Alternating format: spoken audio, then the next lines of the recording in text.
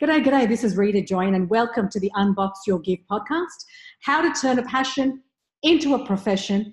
And today I want to give you a glimpse into the world of Jim Penman. And if you've never heard of him, he is a well-known Australian businessman. He is the founder of Jim's Group, or Jim's Mowing. And if you're not in Australia, let's just say that this guy has a PhD in history. So a PhD in history, his doctorates, and decided to go and mow lawns. Okay, now can you imagine? Goes out to mow lawns, and he turns this part-time little hobby thing into a full-time job. And this full-time job of mowing lawns turns into a business for himself. The business scales, and he now creates franchises. And today, this PhD doctorate has a $500 million business with 4,000 franchises and about 35,000 or so customers per day. How do you go from being a PhD historian, thinking that you're going to have a life in academia, to actually running a successful business? And the answer to that and the glimpses of that are going to be revealed for you tomorrow in an interview that I did with his biographer. And I interviewed his biographer by the name of Catherine Mullen-Scott.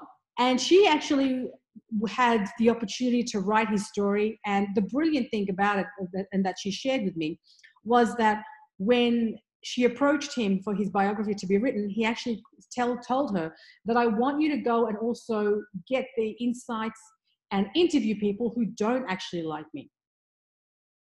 And so her job was not only to, extrapolate the story of Jim himself, but by Jim's own request, Catherine went out and interviewed the people who don't like him very much, so that Jim wanted a full breadth of, he wanted the 3D picture of who he was rather than who he thought he should be perceived as in the public. And I think that's a huge quality, a very humbling quality. And I kind of think to myself, does that happen? Did he actually say that because he studied history? He's got a doctorate in history, and history is written by the victors. Right? That's the thing, history is written by who won the wars. And yet I think to myself, did he want the other opinions? Because that's a real understanding of how he will be seen in the world in the years to come, because, he's studied this for all his life. And so I'm sharing his story with you because I find that when you and I get caught up in a certain train of thinking, that we need to do something a certain way at a certain period of time, when you have something like a PhD and now you go mow lawns, I sometimes think how many of us would feel embarrassed? How many of us would feel shy? How many of us would feel unworthy? How many of us would think we just kind of lost the plot, or we didn't make it, or are not a success? And what I find remarkable about Jim is that he didn't, what it seems like, and I'm yet to interview Jim himself. I'm interviewing Jim, for a heads up, on Wednesday, the 8th of January. Wednesday, the 8th of January, I've secured a time with Jim to interview him and get his insight. But tomorrow you'll hear from the biographer, which is huge, because if you're interested in ghostwriting and how to become a writer, that's why I've interviewed his biographer. You'll hear that podcast tomorrow, which is an absolute rare gem, because she didn't go to university. She didn't have a celebrity name. She hadn't been writing for years and years and years, but you will see how she broke into the industry for her writing, how she got the attention like a multi-millionaire successful businessman like Jim Penman, and how she was able to secure the contract and the deal, and how you can learn from the same thing of how you can turn a passion of writing into a full-time profession without being a starving artist, which is why I've got Catherine on the show on the podcast tomorrow. And so getting back onto Jim, you and I, when we have our mind set on something, the best thing that I've learned through 2019 is the ability to not judge myself. And it's the hardest thing in the world, because judging yourself is all about, oh, that was stupid. Why did you do that for? Well, that was dumb. You're never going to be able to do that. That's judging yourself. I know that if I were in Jim's shoes and I had a PhD in history and then I went out and started mowing lawns, I personally, to completely transparent, would have felt unworthy. I would have felt very down about myself. But what the difference is is that Jim never had, oh, I can't say never because I haven't interviewed him, but he didn't have the feelings enough, if he did have them, to ever have them overwhelm him. In fact, it did the opposite. It accelerated his pace and his success, and he's become a very household name. Now, people all around Australia who have franchises, Jim's Mowing, the Jim Penman Group, I mean, they now have livelihoods thanks to this man. They have careers, they can feed their families, they can actually go and do the things that they've always wanted to, be their own boss, thanks to the vision and this man not judging himself, not creating the prejudice upon himself. And that's my biggest takeaway that I had that I wanted to share with you. Consider how often you judge yourself. Sometimes when I've judged myself, I thought I'm punishing myself and I deserve to be punished because how could I be so stupid as to do X, Y, or Z?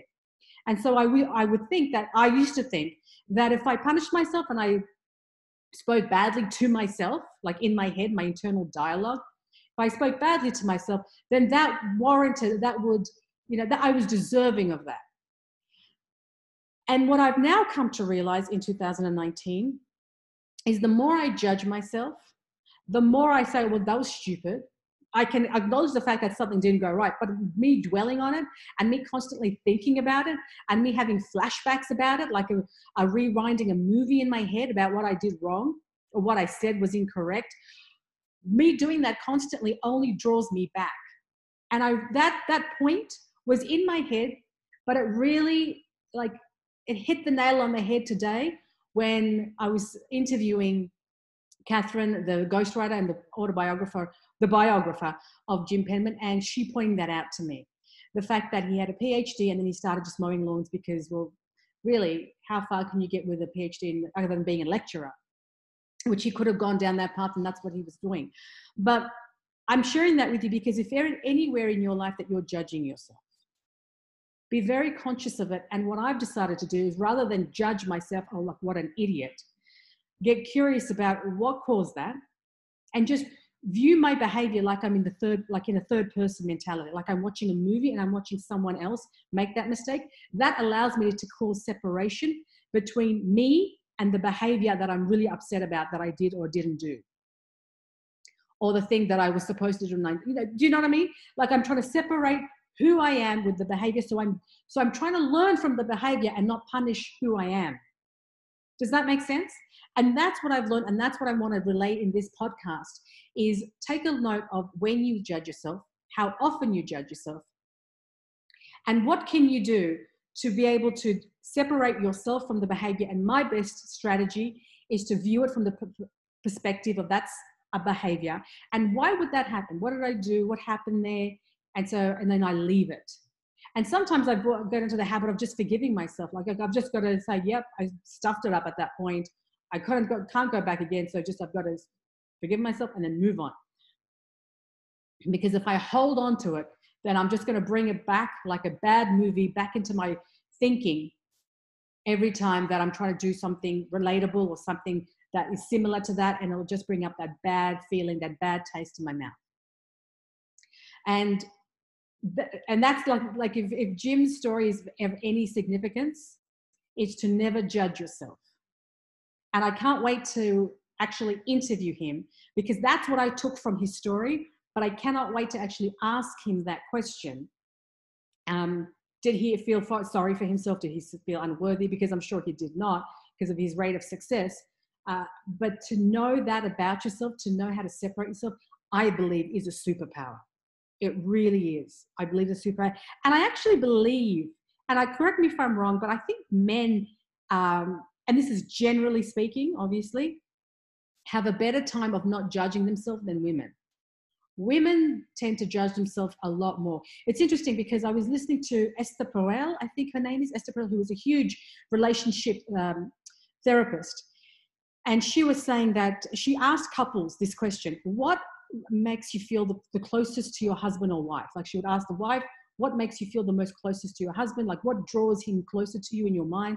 She'd ask the husband, what draws her closer to. So she would ask this question. And the women would usually, not all the time, usually said, when he plays with the kids, when he's with the kids, and I see him in that moment. And she said, never in her therapy has men ever said, when I see my wife playing with the kids? And that's just me interpreting that information, interpreting that piece of information, thinking that's how much women internalize everything. That's just seeing that moment of their husband, their partner playing with the children causes a lot of warmth in the heart for a female, causes a lot of connection, causes peace, stability, all those beautiful, mushy things, you know. But for men, they don't even mention that. No, they're not. There's nothing wrong with that. That's just their DNA. My point is that that's how they don't feel that when mothers feel guilty about something because they're not spending enough time or they're not doing the right thing by their kids. That level of guilt, because women internalize things a lot more readily than what men do. And it's the same thing for self-judgment, that women judge themselves, I believe, a lot more than what men would. Men seem to have this barrier of separation. And what we're trying to do, and what I'm trying to do as a female here, is I'm trying to see that my behavior is different from who I am. I'm not that mistake that I made. I'm not, because mistakes happen and blunders happen. And what I'm trying to do is separate that by becoming curious and then forgiving and then moving on, like releasing it. Because that prevents self-judgment, and judgment stops both you, and then that gives you permission to judge others. And that stops you even further in life. Judging yourself and judging others stops you further. So that's what I want to share with you guys. I hope that's been helpful. If it has, please let me know. If you've got any questions or any requests for interviews that you'd like to see on the podcast series, then please let me know at Rita@unboxyourgift.com. Thank you so much for your time and your attention. I always do appreciate it. And my advice to myself and to you is that life is a gift, and together, let's unbox it. God bless.